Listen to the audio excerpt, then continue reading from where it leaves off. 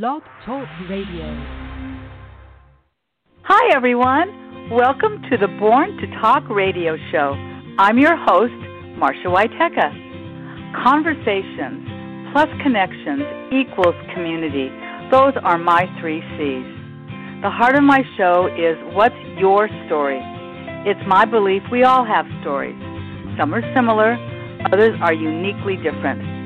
Storytelling brings the passions of my guests to life through our conversations. So be prepared to be entertained, informed, and inspired. Welcome to today's show. Welcome to the show, everybody.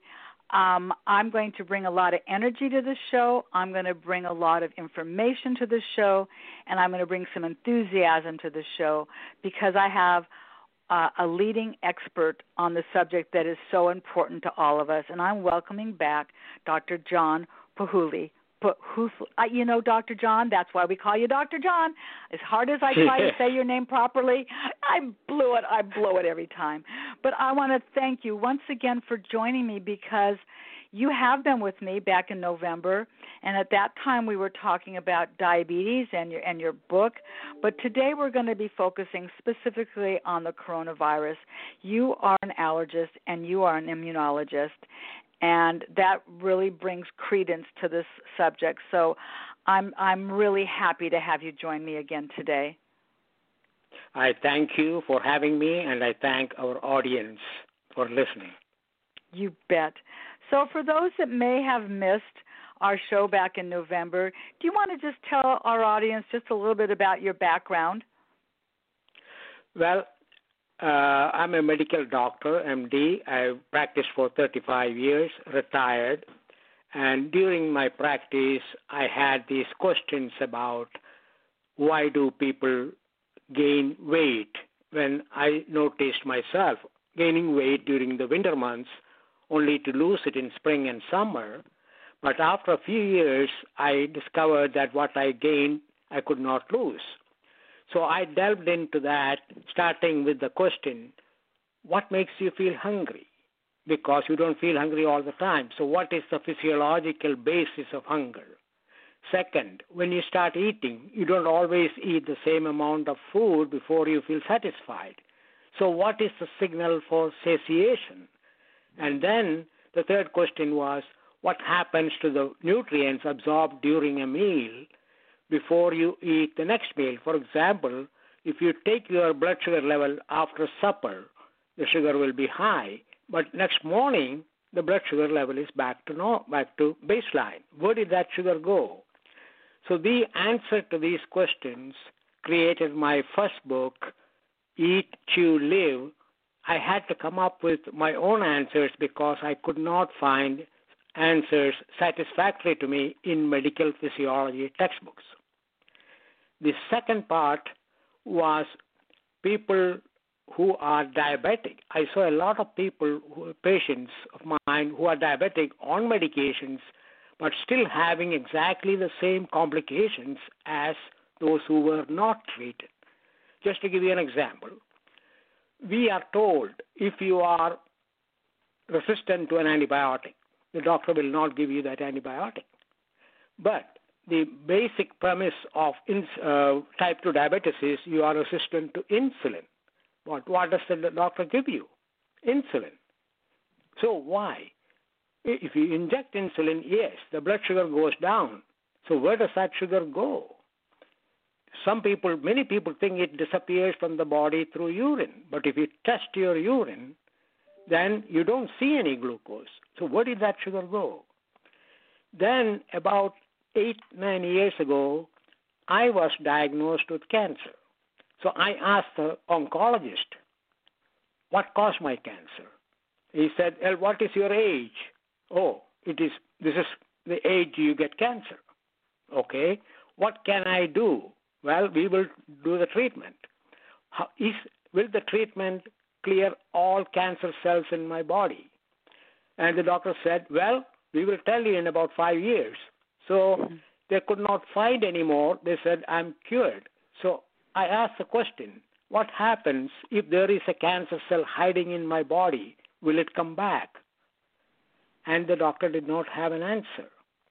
So that is when I looked into that deeper and published the book, Surviving Cancer.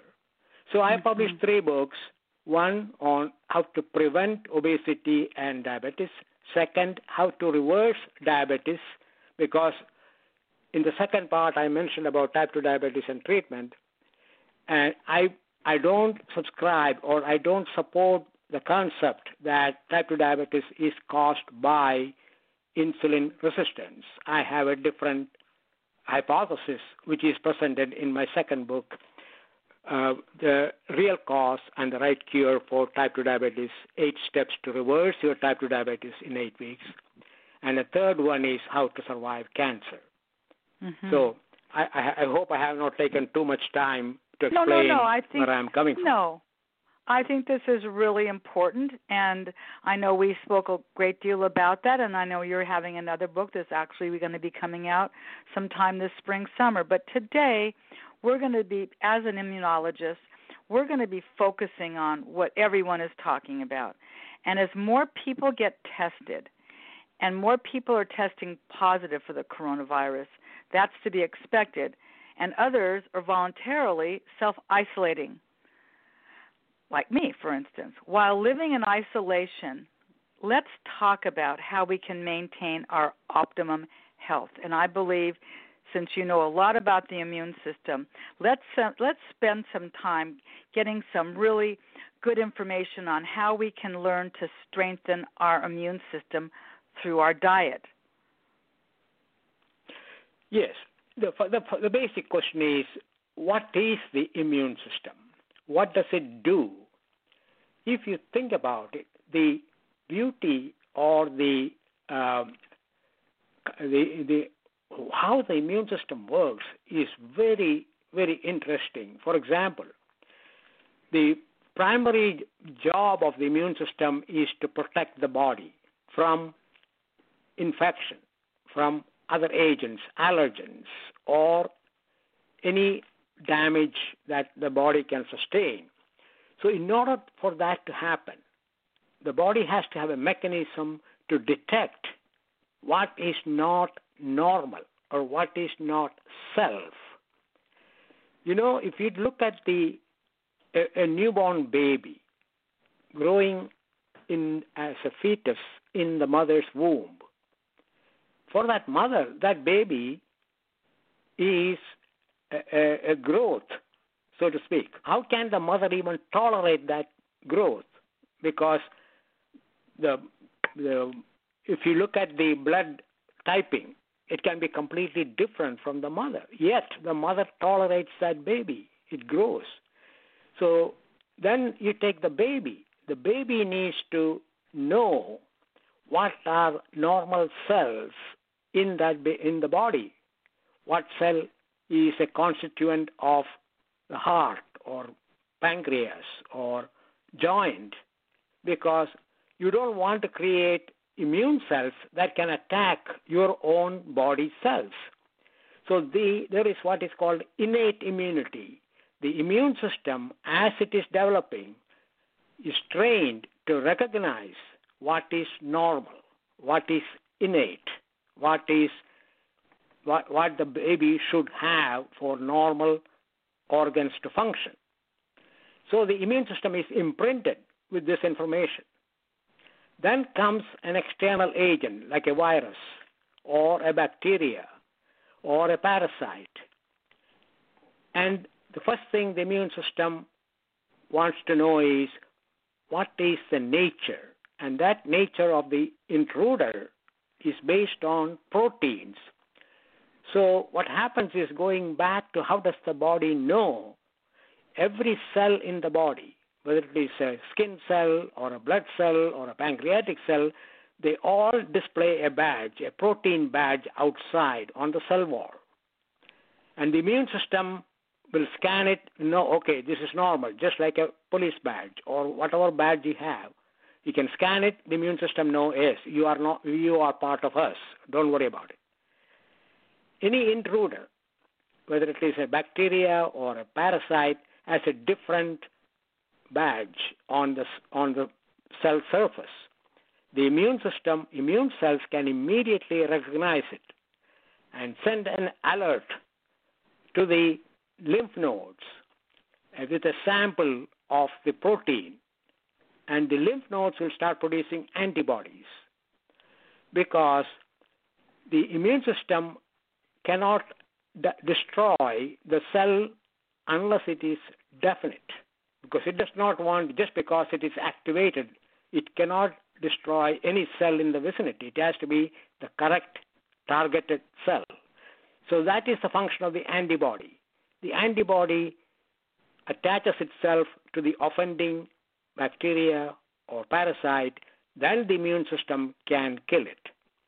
So the antibody works with the immune system for targeting purposes, and that is how we develop immunity.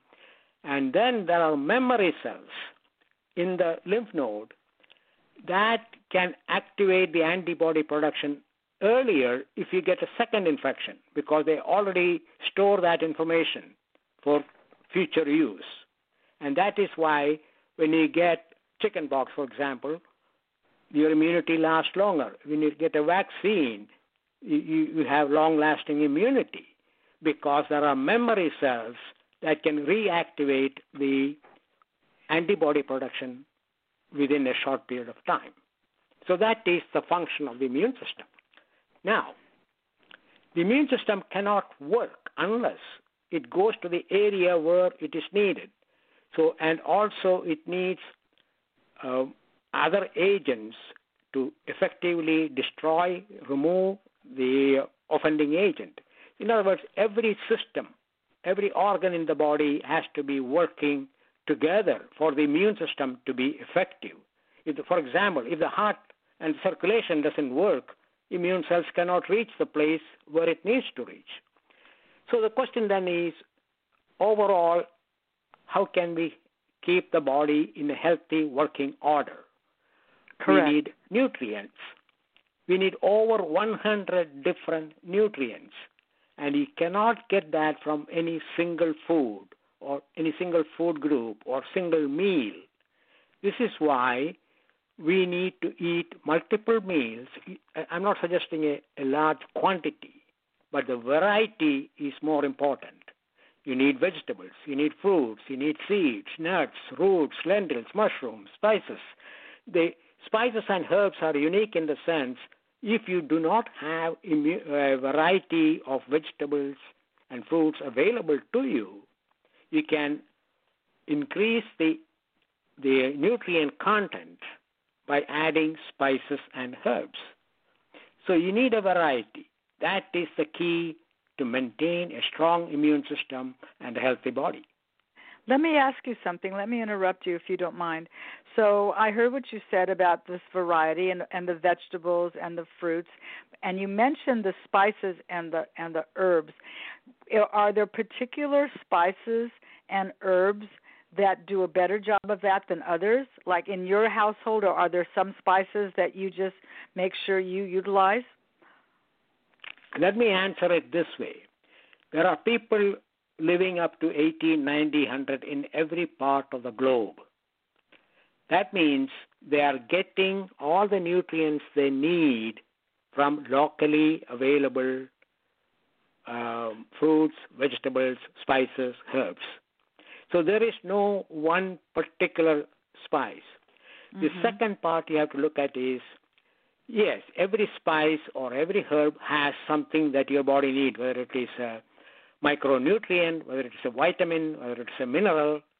But what we don't know, the science cannot tell you, is how much of that same nutrient in your body. In other words, if the body has all the calcium it can use, taking more calcium will not do any good. If the body already has enough vitamin A or vitamin C from other foods you already have eaten, if you take a supplement, what good can it do? The body may not even absorb it if it already has.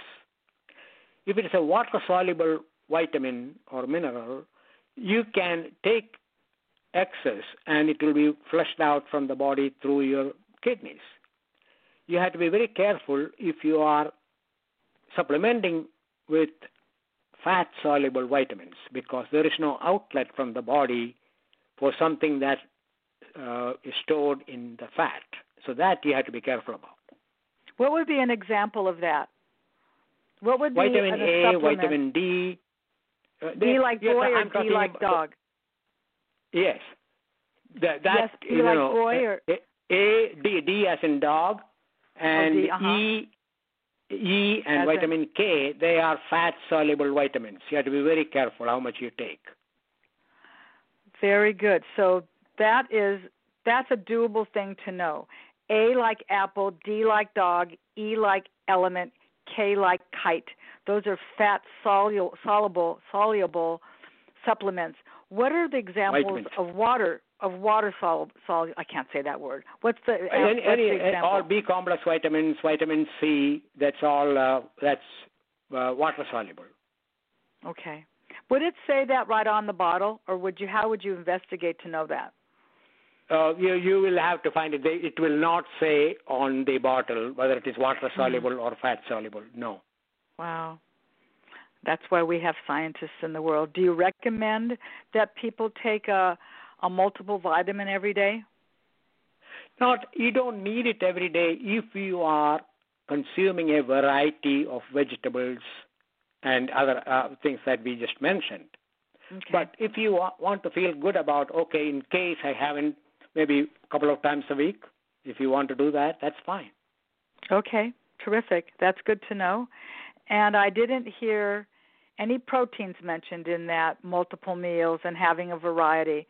Where does the protein come from? Do you need to be do you recommend a vegetarian or vegan diet, or can people still eat eggs and chicken, and what do you think about those You things? can eat everything. Again, if you look at people in the Arctic region, they have lived for thousands of years eating what?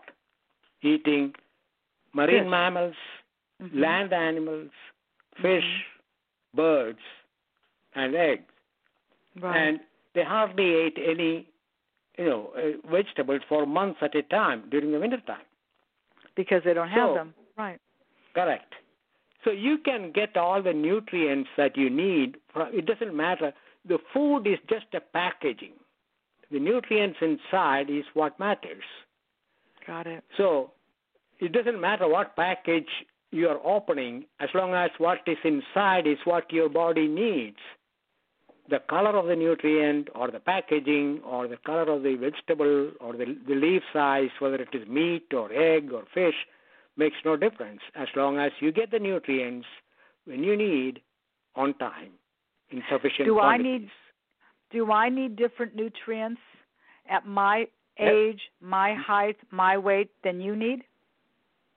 Each person needs different based on what is in the body and what is left in the body, and also what is in the food that you are going to be eating. Sometimes, just to give you an example, you feel hungry, you open your refrigerator, and nothing appeals to you.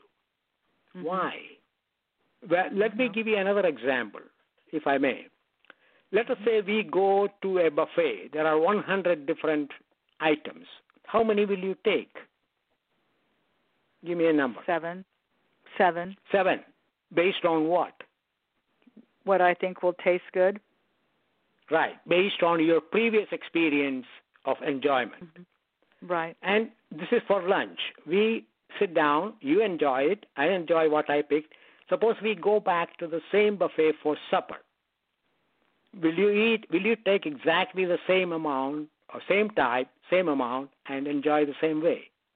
Probably not. I already had that earlier that day because now I'm looking for variety. Why are you looking for variety? Well, because when I only picked 7, I saw 7 more that looked really good, but I can't eat all of that.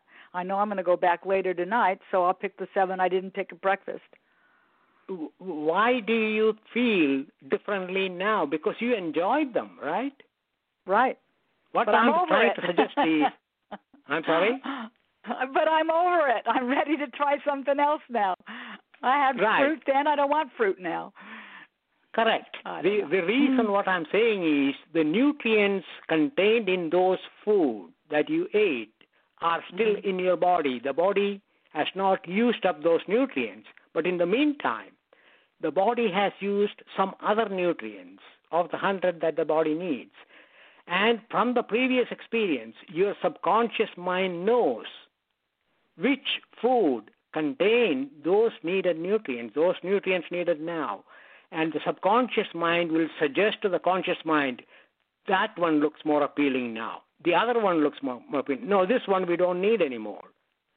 So there is recording, metering, monitoring going on each time you eat.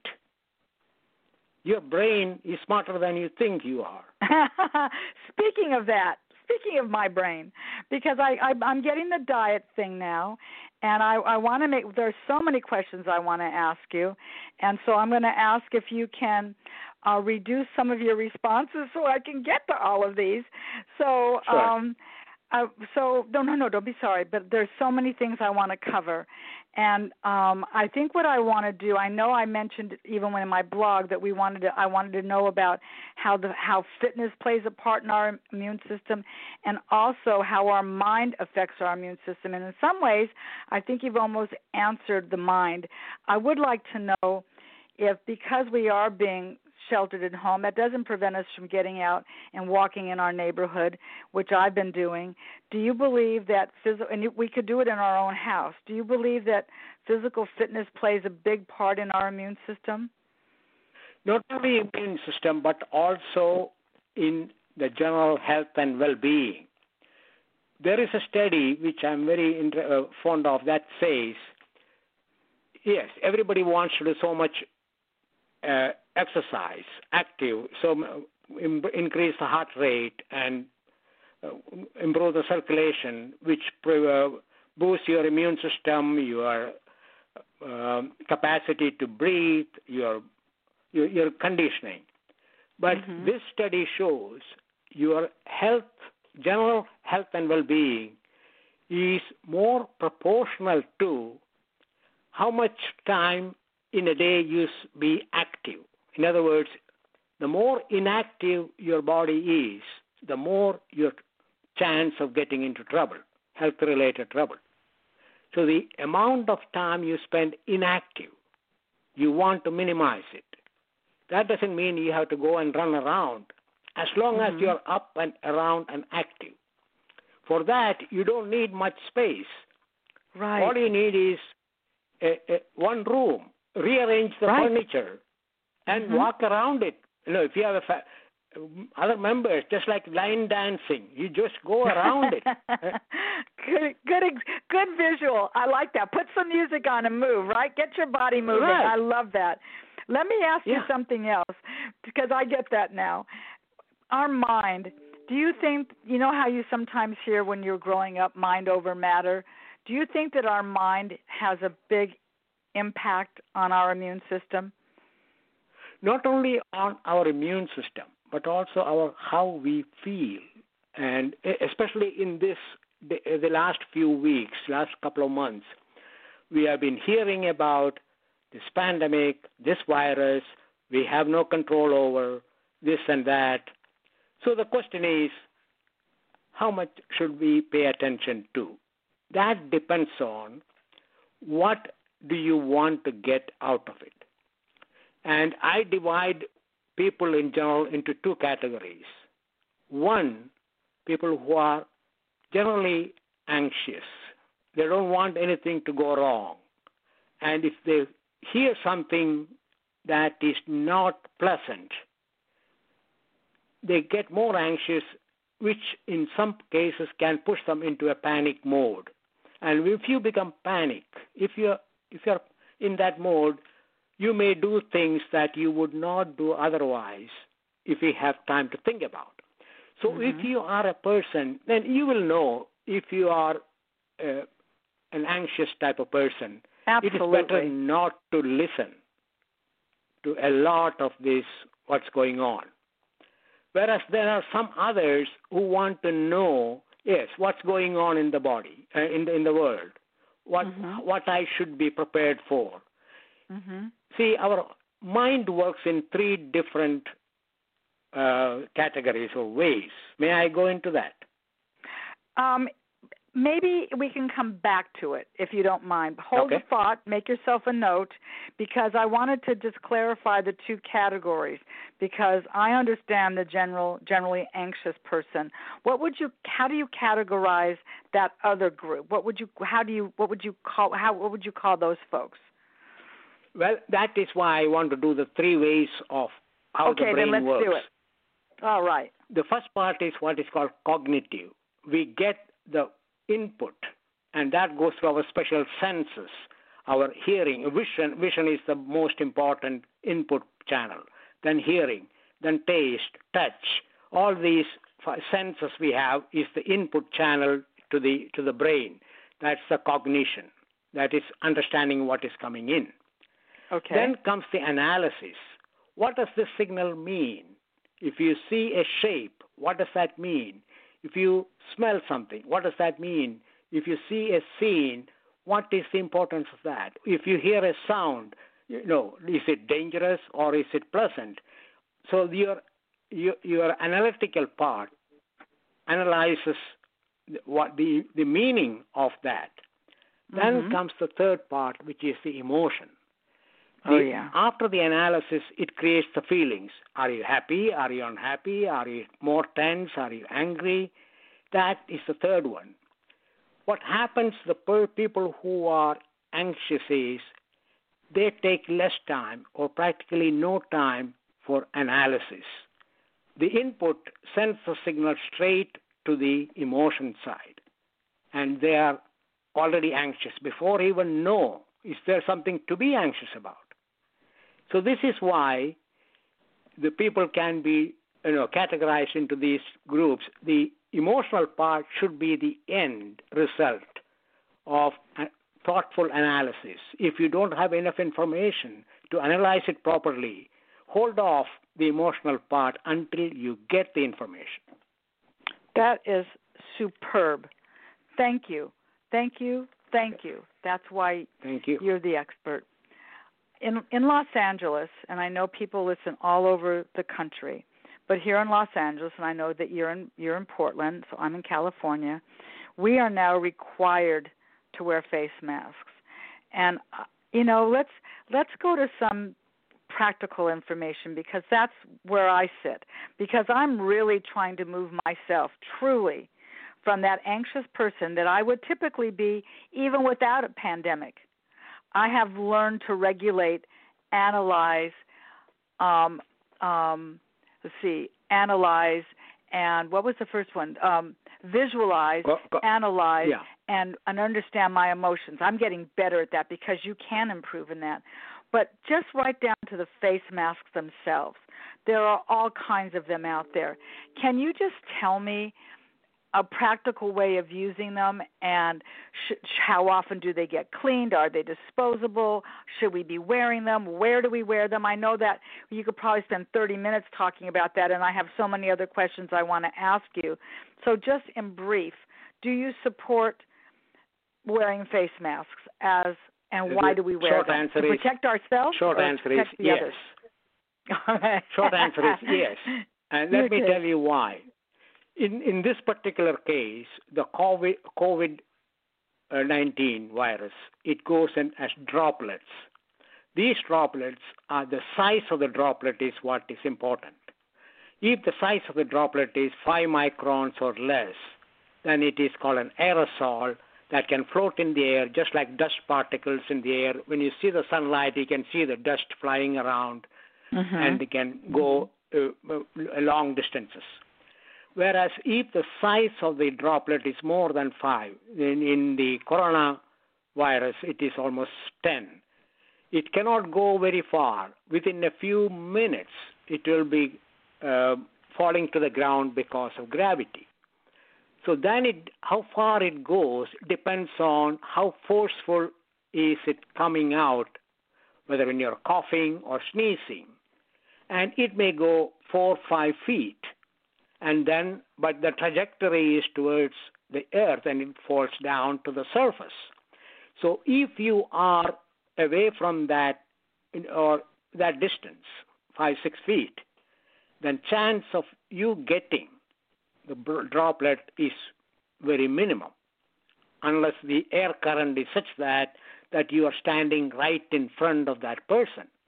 So one thing you can do is, if you're talking to somebody, don't stand straight front, to the side. So the force of air goes away from you, not towards you. Let me ask you. Okay, go ahead. I'm sorry. Go ahead. I guess what I wanted to know was, you gave as examples and these droplets and these size and this 5 to 6, and so I get that part, but also what you included in that, if that person around you is coughing or sneezing. I haven't been out all that much. I have been out to some degree. I personally, just me, I've been to Costco, I've been to my market, I went to my bank. I haven't been around a single person that has been coughing or sneezing at all. So if nobody's coughing and sneezing around me and I am wearing a mask, I would think that that's a good thing, right? Yes. Now, I'm coming to the mask. The important thing, as far as I'm concerned, the best mask that I think personally is a plain cotton, made of plain cotton. Why? The cotton will absorb the water part and will trap the droplet in the cloth. And once it is trapped there, it cannot go out. How can it go unless it has to evaporate.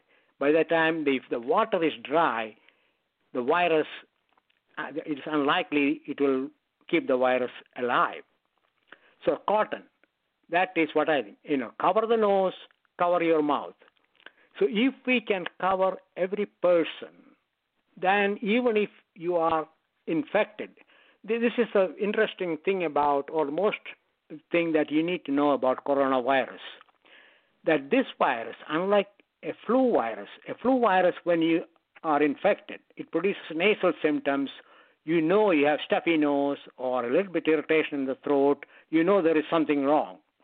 Whereas the coronavirus can infect you and you may not feel any symptoms, but you may still be throwing out droplets containing the virus. Because I tell people, okay, go to the mirror and breathe on the mirror, and the mirror gets foggy. Why? Because water is coming out from your lungs with each breath, and that each water droplet can have a virus particle. So depending on the air movement, even if the person is not coughing, these water droplets can contain viruses and go a few feet, maybe 2 or 3 feet. But if that person is wearing a cloth mask or a face cover, just plain cotton, it traps the molecule. So we can reduce the potential of spread so much just by doing that. Wonderful. That's good to know. When it comes and then the cloth, you can wash off. As when you come home, wash off the cloth as well as your hand.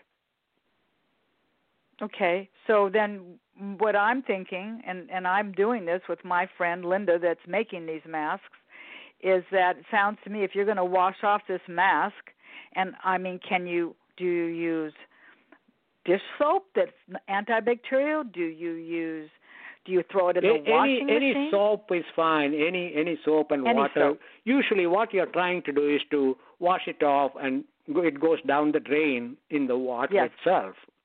Okay. So, and then let it dry.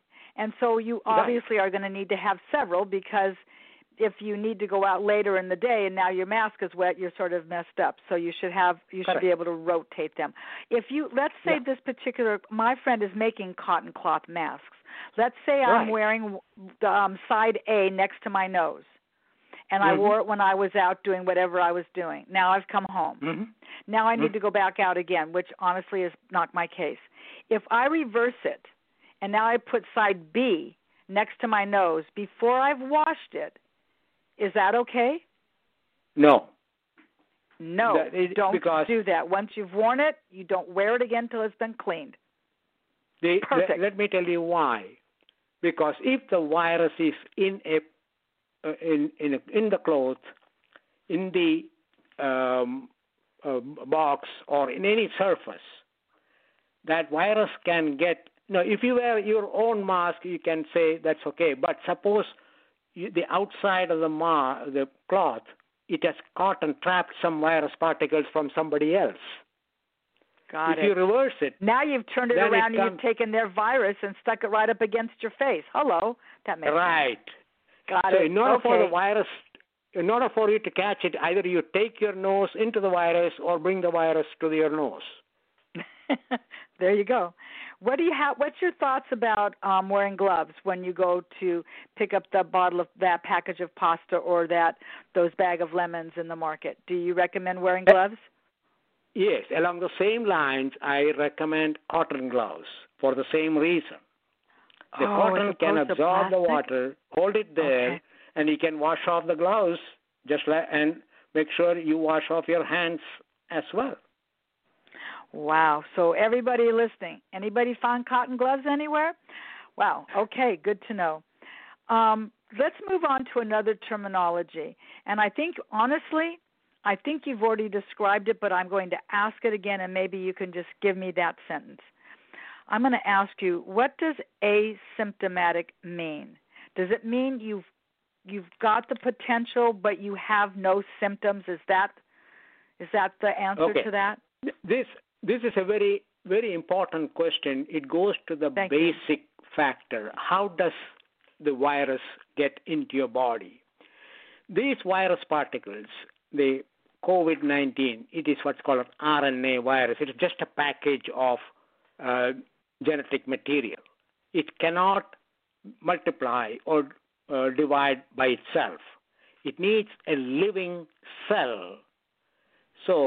But it can float around in the air, get into your nose, then it has a hook. It hooks onto the cell surface.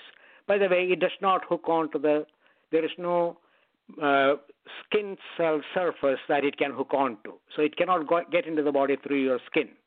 But the mucous membrane has a receptor. So this will hook onto the receptor. Then it literally produces an enzyme, which is more like a drill. It drills a hole into the cell wall because it does not want to kill the cell, but it wants to get into the cell. So once it produces a hole, the genetic material of the virus gets inside the cell. Then it takes over the production facility. Every cell produces thousands of molecules of protein every day, every minute, every hour it is in the production is active. And this virus will take over the production line and instruct the cell, okay, make copies. And the thing is, the cell cannot make a value judgment. The cell doesn't know whether it is good protein or bad protein. It just makes copies. And even more interesting is the virus may have 5 different proteins in it, and these 5 proteins can be manufactured simultaneously, and they self-assemble into a whole unit inside the cell. And when they have enough, then it bursts out of the cell and gets down to the air outside or go down into the breathing tube, into the lungs, and start infecting more cells. That is when you get into trouble. However, initially, when these are going on, maybe 1 or 2 cells are already burst and the virus is out, but you don't have any symptoms. You don't feel any stuffiness, you don't feel any sore throat, you don't have any fever. And keep in mind, your own immune system is trying to contain this. They know something going on. They are not sure. It takes about 2 to 3 weeks for them to produce the antibodies to recognize, to target the cells that has the virus. During that time, you can be shedding the virus. That is the asymptomatic transmission. That is the community spread that people are talking about. That is the most dangerous part of this COVID-19 spread. I see. So it could take 2 to 3 weeks for your body to produce an antibody.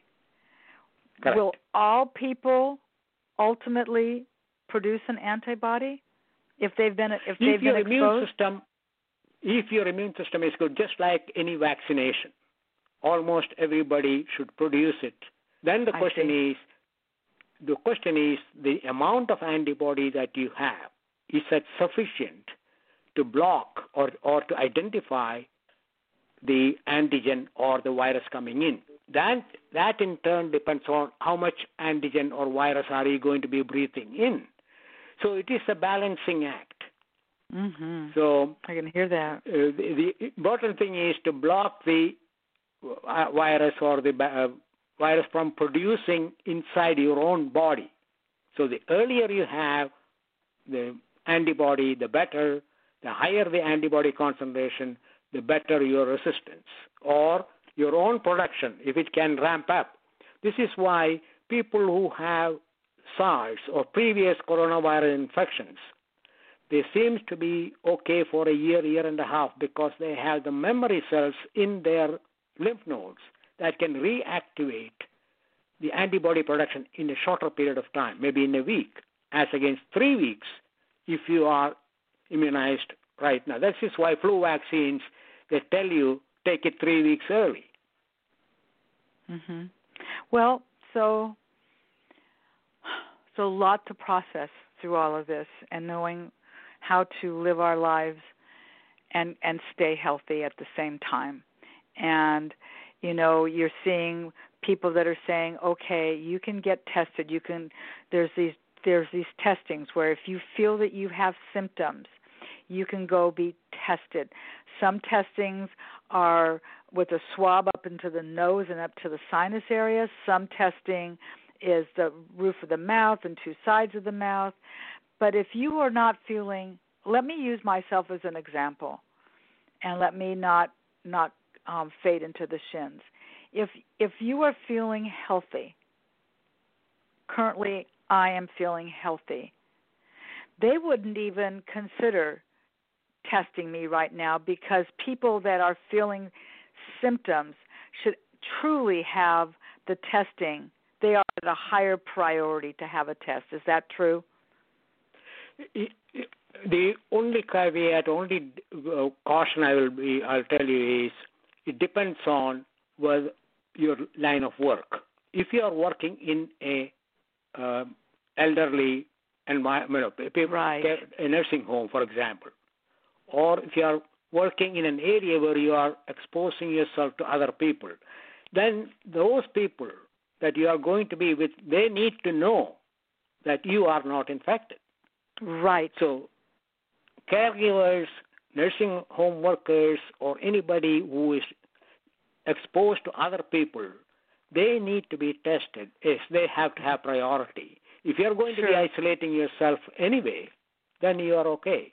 Right. So really what you're talking about is the category of what we've all come to call are the essential workers. That could be the Correct. Mailman. That could be the plumber, because all of a sudden your toilet is overflowing and you don't know what to do about that. That could be the physicians. That can be those folks that are really, putting themselves out there, the truck drivers, all of those people. For the rest of us that can really shelter in place, which is another word we're hearing a lot of, but can still get outside and take that walk, can learn the technology today, which I think is so vital, because when we talk about mental health, I fall in that category of the older adult without, underlying immune issues or symptoms.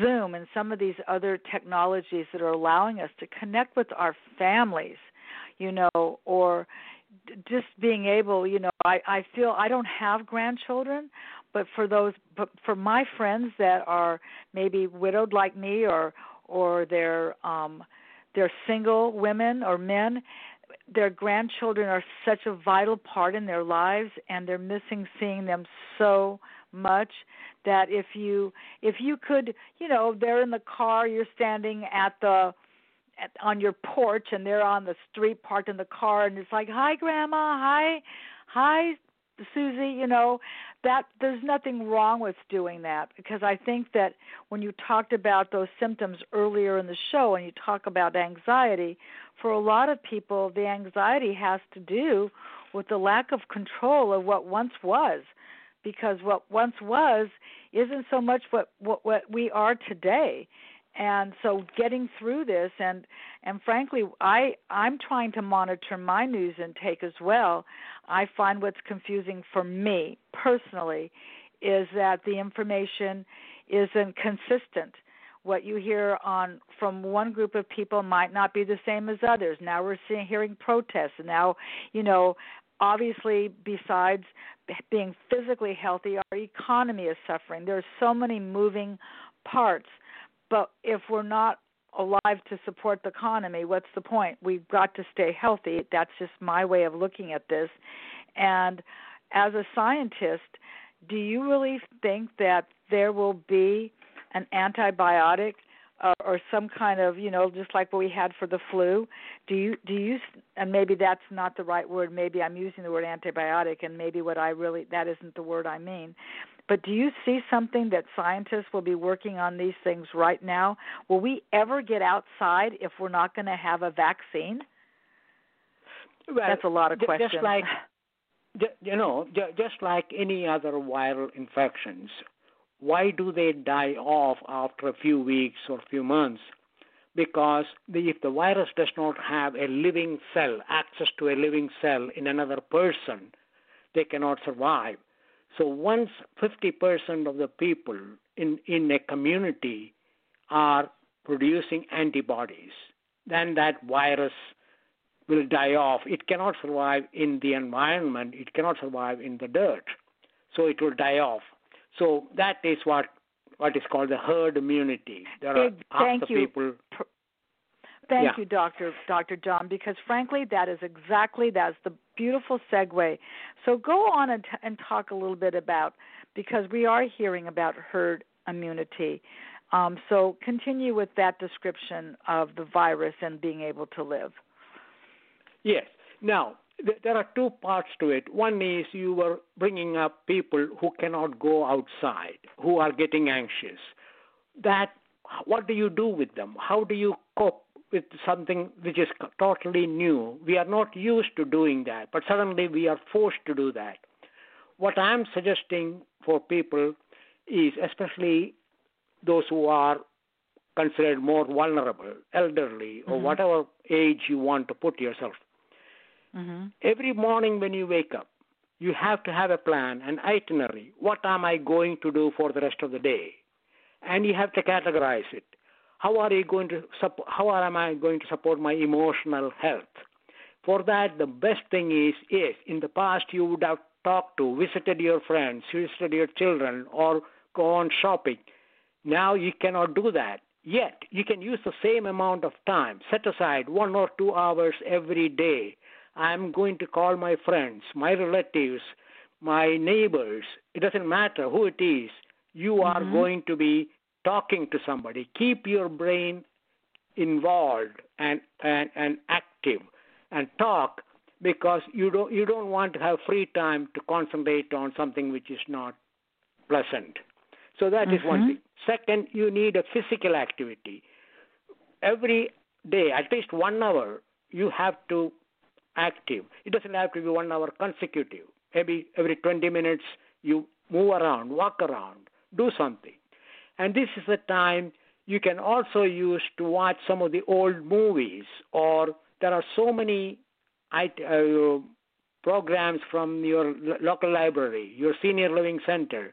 You can watch a zoo program where you can watch the animals, or a cultural program, an opera, or whatever. Spend an hour or two, whatever. It doesn't have to be consecutive. Do that. And then you need to talk about nutrition. Take this time to learn how to cook, or also this is the time you can learn a new language or a new game. It doesn't matter. If you have another person in the house, pick another game, a new game that you have not played before. Every day you have to have an activity plan. And that is how you can get over this by yourself. That is so important. Truly, that is exceptionally good advice. And for people, you know, you and I are seniors, but for people that have kids at home and they don't, you know, you want to monitor how much news they're watching. You don't want kids watching the news and going, wait a minute, those old people are dying. Well, what's going to happen to Grandma? I don't want Grandma to die. How come I can't see Grandma? You know, we as parents of children, we need to be very responsible. If we're suffering with some levels of anxiousness, imagine how our children are doing this. So you can go out in the backyard and you can play catch, or you can do jumping jacks, or you can do a puzzle, and you can start to do things together. In some ways, forcing us inside can be a mental decision, and that's how Marsha's dealing with it. I'm dealing with it much like what you said. I am picking up the phone, and I am speaking with people that I don't ordinarily speak with on the phone, and I'm just surprising them with a phone call, or they are surprising me with a phone call. And how lovely is it to reconnect with somebody that I used to work with at the YMCA, and I've been retired for 15 years. And now I don't even want to tell you how long that phone call is, because people will say, well, that's because you were born to talk. But let me just say it was hours, and because we hadn't been in touch for a while. And it was so comforting to be able to just sit and have a conversation with somebody. We can all do that. Now, some might say, are you kidding? That is absolutely the last thing in the world I'm going to do. But maybe, you know, the doc said something about learning a language. There's all these books you can do. How much Sudoku are you playing? Maybe you really are creative and you've always wanted to paint. Why not paint? My brother is doing a beautiful mural. He's a former art teacher. He is doing a whole thing about dogs. People are finding very creative ways. I've said this week after week, Dr. John, which is social distancing is not the same as social media distancing. And however you define that, some people like me are all over social media. Other people, not so much. It's not up to me to determine for you how you want to do that. But I know for myself that the more I reach out with the full intent of saying, how are you? And that's not so you can say, how are you, Marsha? But with the full intent of, how are you? How are you doing? If you live close enough by, is there something I can do? We're all able to do things, even if it just means being part of a phone bank. That's what my YMCA is doing, Dr. John. We're calling the senior citizens from my YMCA just to check in. Do you need anything?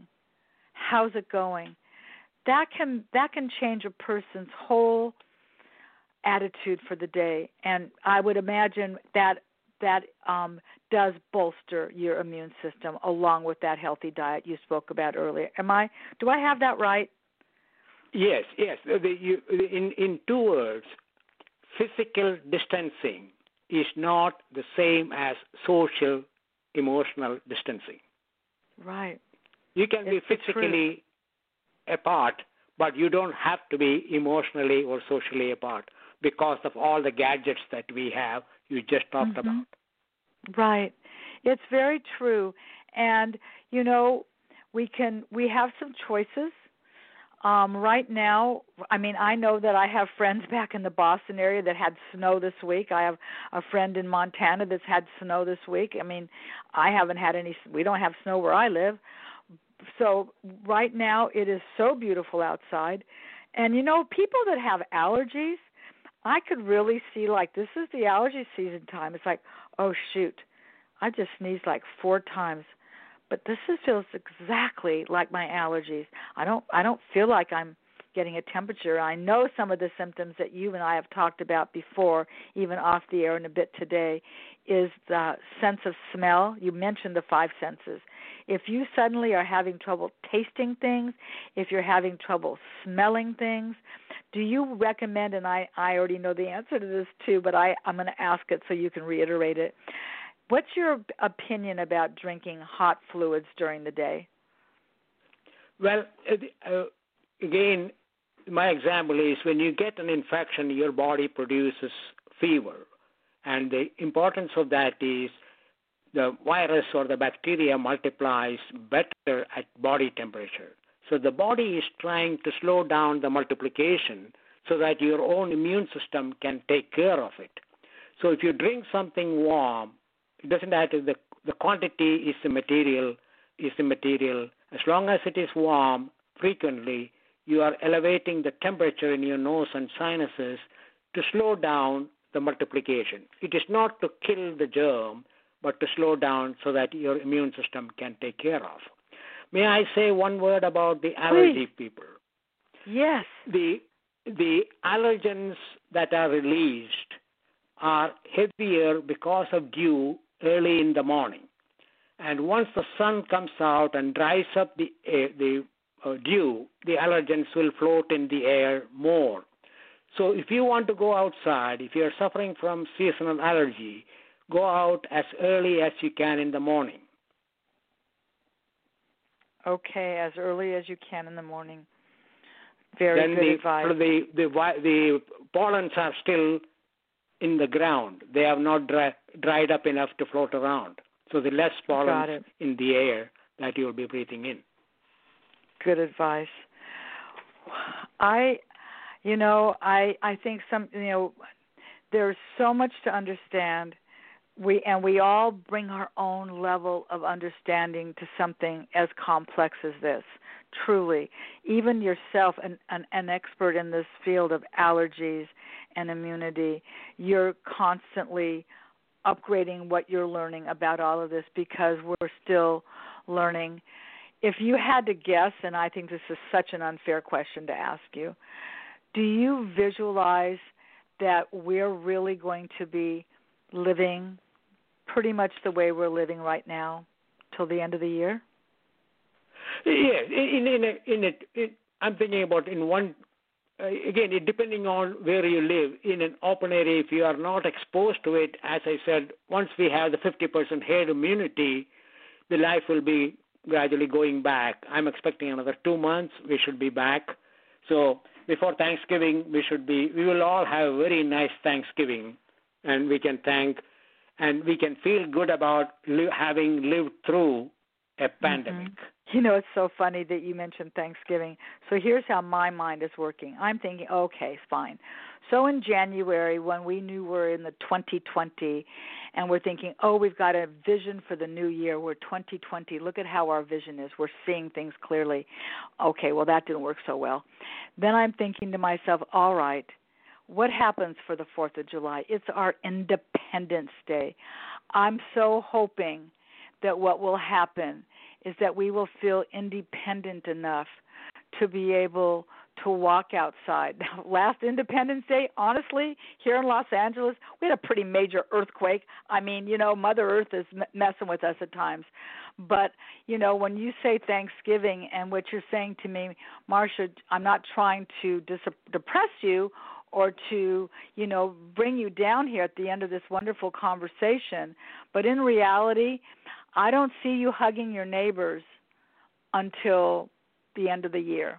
I don't see you going to see your baseball games or going to see your basketball games. Not now. And a lot of people are being... Let me correct. It can happen, but not the way you asked me the question, will it be the way that we were before? But all those things are going to happen, but we may still be cautious. And then spacing and all that. Right. I can see that. So, I can see where you go to a baseball game and you're not sitting side by side, or you're going to be watching your favorite television show, Jeopardy, where they're not 6 feet apart. Alex Trebek is, a stage 4, colon cancer, pancreatic cancer, that you're just so grateful that he's still alive. We don't know what's going to happen to some of the things that we've become so accustomed to. But I think that the important thing that you would want us to take from all of this information is don't lose hope. Don't feel that there's no hope, because we have free will. our free will allow our minds to go where they need to go. I will make sure that you are hyperlinked on my blog. People need to get in touch with their own doctors. People need to do their own research. And granted, it's not always the same. It's conflicting. But I think as much as I'm a control freak, I'm going to be honest with you. I want control. But there are some things that we just have to give up, that we can't have control over, except for how we react. Exactly. And that's why I love doing these shows every single week, because everybody brings their own passions to life. And this is a time to do that. And yes, this show was vitally important, and your information was extremely well delivered. And I want to thank you for being so generous, not only on the air with me as you have, but honestly to speak with me off the air, which you have been just as generous with your time. So I want to thank you, Dr. John, for helping us understand this, and we will get through this. I mean, that is the option, and that is the goal. And that is going to happen. I thank you, Marsha, for having me. It's my pleasure. So everyone out there, do your own due diligence. Do what you can to sustain your immune system by your diet, by your physical activity. Don't say, well, I can't go outside and run. Fine. Then do what you can in your own home. Make a game. Go outside with some chalk and play some hopscotch. Figure out whatever it is you can do that brings you some joy. And frankly, for those of us that have been living in our homes forever, that would be me, maybe it's time to get rid of some of those things that don't serve you well anymore. Maybe it's really time to declutter and get out in the garden, because it's beautiful out there right now.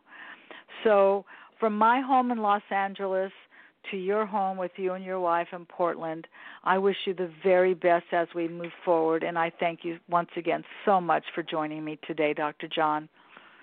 Thank you. Okay. Bye for now, everybody. I'll be back next week with another exciting show. Bye for now.